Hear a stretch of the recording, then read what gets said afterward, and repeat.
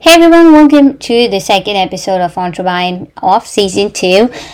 And I'm your host PJ. I'm glad you guys are doing good. Hoping so. So, for the first episode, you guys could have, precisely known that this season is completely going to be about funding, investments, strategies, and knowing about all the tips, tricks, and the intricate details. So, investment is not a small part of the entire entrepreneurship journey. I think it's the major part where the company actually finds its way to grow. So this episode is also going to bring in a lot of value to you guys. But before that, let's talk about the book Don't Believe Everything You Think. In the previous episode, I've given you the glimpse of the book, but I just wanted to share certain facts and good ideas from the book, so it's going to be useful for you guys too. I'll be summarizing each chapter, not taking up too much time. So this book actually talks about thinking. Everything you think is not the reality, it's just the perception of reality. And because of thinking, you've lost your own self. So let's try to understand that. Do you know that thinking is the root cause of all suffering? No, right? So let's try to understand how. We live in a world of thoughts, not reality. Each of us has our own perception of the world. For everyone, it's different. I'll give you an example. Consider you're sitting in a coffee shop having a quarter-life existential crisis, completely stressed out of your mind, and you have no idea what you're doing with your life when it seems like everyone else has theirs together. While at the same time, a person next to you is happily enjoying their freshly brewed drink while peacefully watching people. You both are at the same exact coffee shop, smelling the aroma, surrounded by the same stranger, but things are different for you. I'll give you another example. If you walk to 100 people and ask each of them what money means to them, you'll get 100 different answers. But technically money is the same thing, right? But it means different to different person. Reality is when an event happened with no meaning or thinking or interpretation of it. If you give any meaning or thinking to that event, and that's how your perception of reality is created. I know it's so complicated to understand this part, right? Okay, let me give you an example. Our feelings do not come from an external event, but from our own thinking about that event. Let's hypothetically say that you really hate your job and it causes an enormous amount of stress, anxiety, and frustration.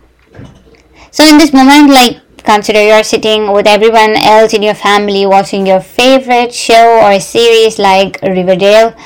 That's my favorite. So you're watching it with your family. In your mind, you have so much thought about your work, like, oh God, this work truly sucks. I don't like it, and I am not going to work there. The manager is so much tensing me up. This is getting so worse. Now, look at every other people in the room. They are all watching the series. They're all enjoying, they're all having their small talks, sharing what happened in their life, but you thinking about your job. Now you may be saying you're only having this feeling because of this external event, that's your job, and it's causing so much stress, and that's why I'm in this state.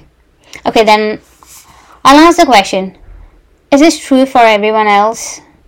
Like every single person feels the same? See, two different people can be doing the same exact job but will have completely different perception and experience of the job. It can be the most amazing experience and a dream job for one person, but for another person it's a worst nightmare and a living hell. The only difference between these two persons is how they think about their job, which determines how they feel about it. Who would you be without that thought that you hated the job? Take 1 minute to see what comes up to your mind. If you don't overthink it, the answer would be you'll be happy, peaceful, free, and light. So without our usual thinking about a particular event or a thing, our experience of it completely alters. This is how we live in the world of thoughts and not reality, and how our perception of reality is created from the inside out. And thus, your own thinking is the root cause of all your suffering. So, from now on, people just stop thinking. Have thoughts, not thinking. When you're getting thinking in your mind, come to consciousness and say, this is just a passing cloud, don't put too much stress over it, do not think about it, and try to deviate yourself. I don't want to brag about this topic so much, so let's now jump into the episode.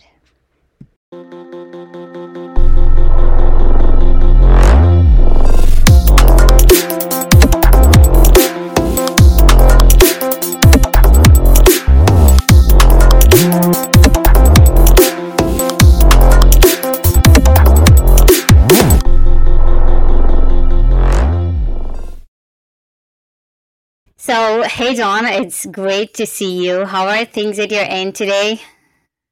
Good, thank you very much. How about yourself? Yeah, it's going really good. And welcome to the show. Firstly, thank you for accepting my invitation on the show. And Thanks for having me. I am extremely sorry for the pushy timeline as well. I wanted to apologize on the show. So, as everyone knows, the theme for the podcast season 2 is the game of strategic funding. So here is our guest, Jonathan Dellar Fernandes. He worked as a senior maintenance officer at West Island Palliative Care Residence. I think you started there when you were at school. That's really great. And so he worked as a business development lead at Echelon Wealth Partners. He also worked as a reporting specialist at Jarislowsky Fraser. Right now, he works as an associate of venture capital at National Bank of Canada. Throughout this episode, I'm going to take it as a single segment. So it's going to be entirely about what and how to approach corporate venture capitalists. So before starting, through into everything, you have been in the field of venture capital space for quite a long time. But before that, there is this part of being in West Island Palliative Care Residence. So do you mind sharing your experience over there? Because throughout my podcast, I always talk about content that's specially based on what the theme is, but I wanted to take a distraction from there, and I wanted to know your experience about West Island Palliative Care Residence. Yeah, of course. So working at the West Island Palliative Care Residence, which is now called the Teresa Dellar Palliative Care Residence, named after my mom. Palliative care is something where it gives care to the people that are terminally ill. And so, working there for a significant part of my life and stuff, it helped me learn certain skills, communicating with others, understanding others, working on sort of like having a different view on life.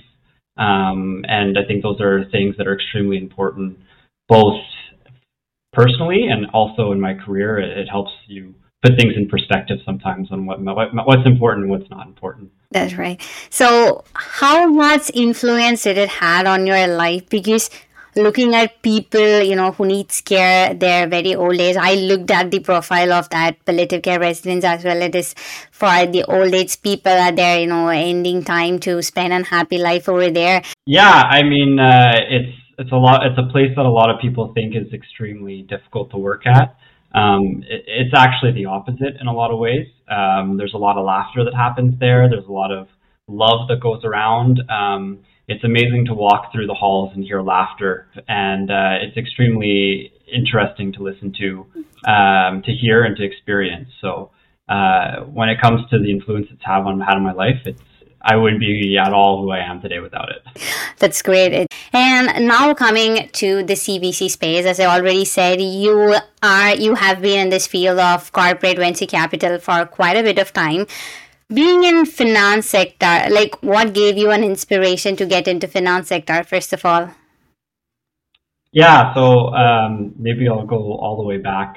Sure. It's a little bit of an interesting path I took. So my undergrad is actually in psychology. And after about 2 years in psychology, I kind of decided that this wasn't the route I wanted to take in life. So I started exploring my other options, and I found things like capital markets and public markets, and I thought that was very interesting. So that's what led me along the path towards finance. And then during my MBA, and then after my work at Echelon Wealth Partners and Jarislowsky Fraser, I kind of decided that public markets were not something that interested me too much. So I started gearing sort of my next steps towards private markets, and that I was willing to kind of explore all the options, whether it be, investment banking or, that's kind of a hybrid, but, if it meant like mergers and acquisitions at a consulting firm or a bank, or venture capital or private equity, all of those things sort of interested me, and I fell upon this opportunity, and I'm so glad that I did, because can't see going into anything else now. Okay, now getting into the topic in itself, I have this very important question that, flashes through my mind when I heard about the word CVC. I think I've heard about it from you first time. I think so. So what exactly is the difference that you see between a venture capital or an angel investor? I mean, venture capital could go better with this. So what do you see as a difference between a venture capital and a corporate venture capital? Yeah, so I mean, the biggest difference right away is that we don't have the traditional, LPGP structure, where it's an aggregation of a whole bunch of money coming from, whether it be institutional investors or individual investors, and aggregating it and investing in companies managed by a general partner. This is sort of the structure where it's the corporate company's funds, and they are essentially your LP. And the other thing is that, the focus is not usually on just financial returns. It's on strategic investments. So that can be in the form of anything that brings benefit to the company. And that's for the mandate to be determined by the corporation itself. Okay. I could dive a little bit deeper into Sure. You can, give some examples of what this strategic profits could look like. Yeah. So, for example, at National Bank and any ventures, right? We could be investing in a variety of different things as long as they bring a benefit to the bank in some capacity. That can be in three different ways. One could be in the form of, revenue increases, and that could be in the form of client acquisition or ways of making new money. The second can be in the form of cost efficiency, so finding technologies and companies that could be used to reduce our costs on our side. And then the third, which is something that we've only sort of invested in a bit. Startups are from multiple sectors. Can you throw some light on startups from which sector should approach CVC? Yeah, so that'll depend on the corporation, right? So in the example of National Bank, right, we tend to be mostly focused on fintech-related startups. Okay. While, if, Bell Ventures will focus a little bit more on telecom-related startups, or a pharmaceutical company will look at a little bit more the med space. Mm-hmm. So it really depends on sort of the vertical that the company operates in. Okay. And some are wider than others. Amazon doesn't have a specific venture capital arm, but they do make a lot of different investments in a wide variety or wide range of different verticals. Okay. So it really can depend on the company itself. So which stage of startup does CVC fund? Is there any specificity you guys have? Yeah, so that'll also depend a little bit by company and by corporation. Personally, I think the sweet spot for these companies and what makes a lot of sense is the seed to Series C stage, right? The reason for that is, one, you have to be post-product, you have to have an actual product created at that point, because the corporations want to leverage the startup's technology. And so that's really, really important. Anything beyond Series C gets really, really expensive, right, to participate in. You're looking at, and so depending on the venture capital's mandate, right, it becomes difficult at a growth stage to invest anything larger than, let's say $10-20 million. But at least I think the sweet spot is between seed and Series C. I think that's what makes a lot of sense. Got it. But I'm sure that there are other venture capital arms, corporate venture capital arms that are maybe a little bit more focused on more mature companies. So there are news about VCs, angel investors in and around, but it feels so rare to hear about corporate venture capitals, and I feel there is a huge gap in their presence on everywhere, be it on social media or be it on news. We don't hear much about corporate venture capital. So can you name some of top CVC firms and talk about them? Yeah, of course. I mean, it's something that's definitely gotten a lot of more traction recently. So I think you'll start hearing a little bit more about it as time goes on. But at an international level, Google Ventures is just massive. There's a corporate venture capital arm called M12, which is Microsoft's CVC arm. There's Intel. Intel has one as well. GE has one. And as I mentioned earlier, Amazon does as well, but it's in the form of like they'll make investments into specific other VC funds, or they'll make individual investments themselves, but they don't have a specific VC arm that I'm aware of. Maybe there is one, just I haven't found it yet. And then in Canada, there's actually quite a bit that have slowly started to pop up in the banking space as well. Desjardins Capital has one. RBC has one as well. Intact, and and there's Aster X, which is Québecor, Videotron's VC arm as well. Got it. I think you missed NBC in it. Oh well, yeah, us too. Yes, national banks as well. Sorry, I thought I was including this already.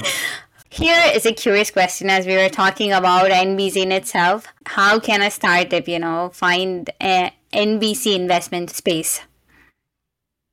Yeah, I mean, reach out to any of the individuals that work in the CVC space at the specific ones you want to talk to. Most of the time, we're very open to meeting as many different startups as possible.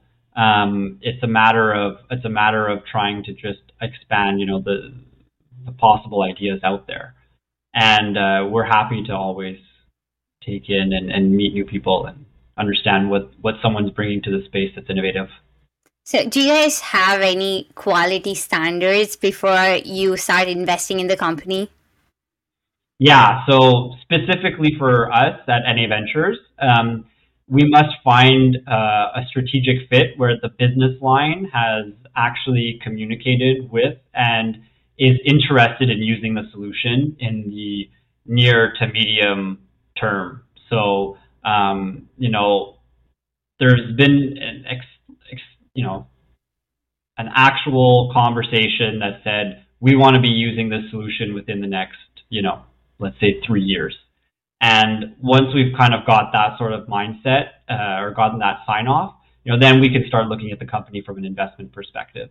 Okay. So, and usually during that, there'll be a technical due diligence that goes on, as well as, a business due diligence, and then we'll dive in from an investment due diligence perspective as well.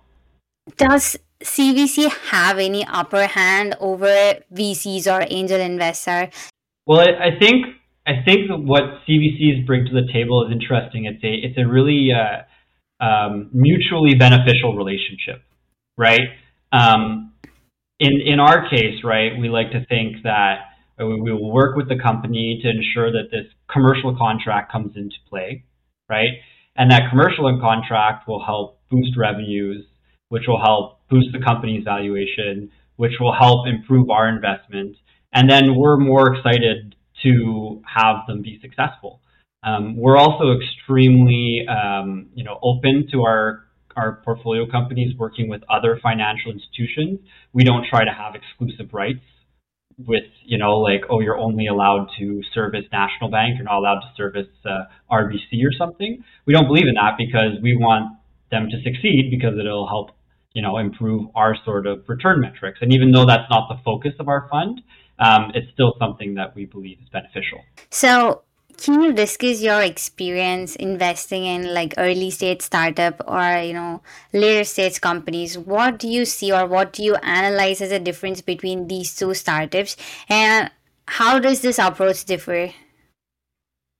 Yeah, so when it comes to the early stage startups, right, there's a little bit more focus on the team, right? So we'll spend a little bit more time trying to get to know the founders, try to understand, what their experience is.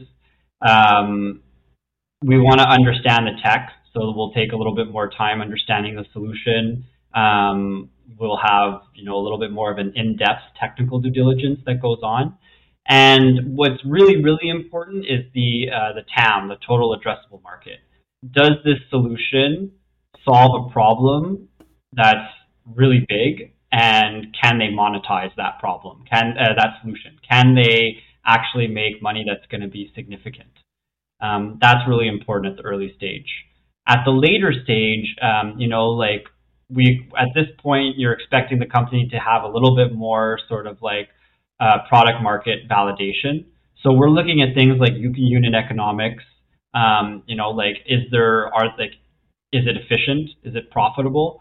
What's their roadmap? What are the other sort of like features or new products they plan on bringing to the market? Okay. How have they used their funds? Have they used it in an efficient way? How are they going to use these funds? Because it can vary a little bit more widely for a later stage company. While early stage, they might already have the product. They're just going to throw it all into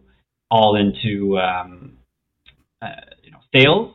While for a later stage, they say, okay, well, we have good traction on sales and client acquisition. We want to develop new products as well. So it could vary a little bit more. And, we still also focus on the team as well. In a later stage, it's also extremely important. But at the earlier stage, there's little bit more focus on them because it's a smaller Okay. team. As a VC or being a CVC, there is a need for diversifying a portfolio. This is going to be like proportional to the reputation of VCs. So how do you balance it with the desire to invest in the companies that has high growth potential? Yeah. So as a CVC, we like I said, we focus on companies that the bank wants to use in the near to medium term. So we don't really have a specific diversification strategy from a Okay. portfolio perspective, um, because we work with these companies Mhm. very closely to help them, initiate conversations with the business line, sign commercial contracts, and sorts of stuff. We don't try to we won't try to invest in a specific sort of like vertical just because we want to reduce our overall portfolio risk. That's not something we need to focus on. And we tend to focus on verticals one at a time. So we will do well, sorry, not one at a time. We will take the time to understand a specific vertical by speaking to people internally at the bank and externally as well, and then we'll try to find the players best in class within that vertical and identify the pain points which they're solving. And then we have a really good understanding of the market. So we look from the different verticals within banking, but we don't go outside of the banking. We don't need to diverse. So, how does the exit strategy for CVC looks like? Because for VCs or investors, hedge funds, there is nothing that feels to be corporate. They're all present over there. They're going to invest on multiple companies, but it feels like a different story for CVC. So, how do you think the exit strategy for CVC look like? Yeah, I mean, it doesn't change that much. There are certain times, where NA Ventures and National Bank has acquired an NA Ventures investment, and from that perspective, the exit was an acquisition by our own parent company or by our own company. Um, but other than that, it stays the same. You know, unless the company is extremely core to the bank's strategy, Okay. and then there's an idea to maybe acquire it in the future, which is not to say it doesn't happen, but I'm not going to say that it always happens either. It's opportunistic, and there are certain CVCs that I'm sure invest with that sort of mindset. Yeah. We don't necessarily do at any ventures, um, so it doesn't change that much, but there is an opportunity to acquire them in the future from a CVC perspective. But have you ever had, a startup go into an IPO and then look for an exit strategy? Like, have you ever faced such a scenario? Not in my career. Okay. We have had portfolio companies go public and be publicly traded. Got it. But not in my career at this point. Got it. Understood. So, can you discuss some of failures or mistakes that have been made in terms of investing, and what were your experience from that? Yeah, of course. You know, from my perspective, I think after 10 years of an extremely bullish, strong market sort of thing, learning to have extremely more pessimistic scenarios when I'm doing my scenario analysis, looking at the worst case scenarios, and being prepared for those is probably something that I've learned. Not to say that it's happened, but just that I've seen now what can happen, and I'm like, okay, like I need to be prepared when that happens to me, sort of thing, right? Yeah. There's also sort of a validation of sort of like the thoughts that are going on with the companies we speak to and in the market. So understanding really the clients of the company we invest in, their other investors, their competitors, and really taking the time to speak to them as much as possible, to really gather as many different viewpoints as you can, because you want to prevent yourself from being biased. And then finally, roadmaps are really great. It's like, everyone loves to see a company, where are you guys going to be in 2 months? Where are you guys going to be in 3 months? It's really nice to sort of to think of, but I and the companies, I think, both need to be a little bit more realistic sometimes about, okay, this is actually going to take a little bit longer, and be prepared to push things out an extra couple weeks or months if needed, and be prepared for that. So you were talking about, the market previously, and I have this question popping up. We are heading a stage of recession, but I'm not like really sure if we're gonna have one right now. So if there is going to be a recession, what could be the landscape of the startup funding looks like? Yeah, so I mean, we're already starting to see some of those things come into fruition in the private market, in the VC market, private markets, right? Multiples have become a lot lower. People are not willing to pay as much. There's a shift now from how fast are you growing to how fast can you be profitable. There's a little bit more focus on that than there is on just grow as fast as you can. There's also, investors, I think, now are also looking for more tangible sort of like evidence before funding, right? Like they want to see numbers, they want to see results before investing. Well, I think in the past 10 years, especially in certain fads that happen, such as crypto at one point, and now you can say AI, where money just flows really fast. I think people are looking a little bit more for tangible evidence before investing. Yeah. So just a pitch deck doesn't go as far as it used to a couple of years ago. Also, the market, I think, is a lot less exit opportunities. Getting acquired is a lot more difficult. Companies pull out and stuff like that. What is your advice right now for startups kicking up into CVC space with all these things that you have said so far about these recessions and the profit-based market? So what would be your defined advice to the upcoming startups? Yeah, so one is to really take the time to understand the market and the space in which you're operating in. When it comes to servicing large businesses like a bank, so if you're in a B2B structure, right, really talk to your clients, understand what they need, understand what they want and how much they're willing to pay for it. And then when you go and talk to your potential investors, communicate that you've done that sort of homework is extremely important. And it'll make sure, one, that your product really solves the problem that these sort of clients have. And two, you've already had those initial discussions with them, and it'll accelerate your sort of sales process when you get there. However, as a fair warning as well, dealing with large enterprise clients in this market is a little bit more difficult as well. They don't move as fast. They're not as willing to spend money. So be prepared for things to move slowly in a sales perspective. Yeah. So you are talking about the pitch deck. It wasn't the only one thing necessary for, for being in the time period. So what do you think the startup has to focus more on when they are presenting themselves to the VC? Like, this is the part they have to pay more concentration and they should not miss this out. Is there any particular thing that you can pick out and help people out? Yeah, I mean, I think that's an interesting one. I think one of the things that they really need to focus on is do my unit economics work? Okay. Does the cost at which to acquire and service a client, whether that be in a B2C structure or B2B structure, is it efficient? Am I going to make money off of this?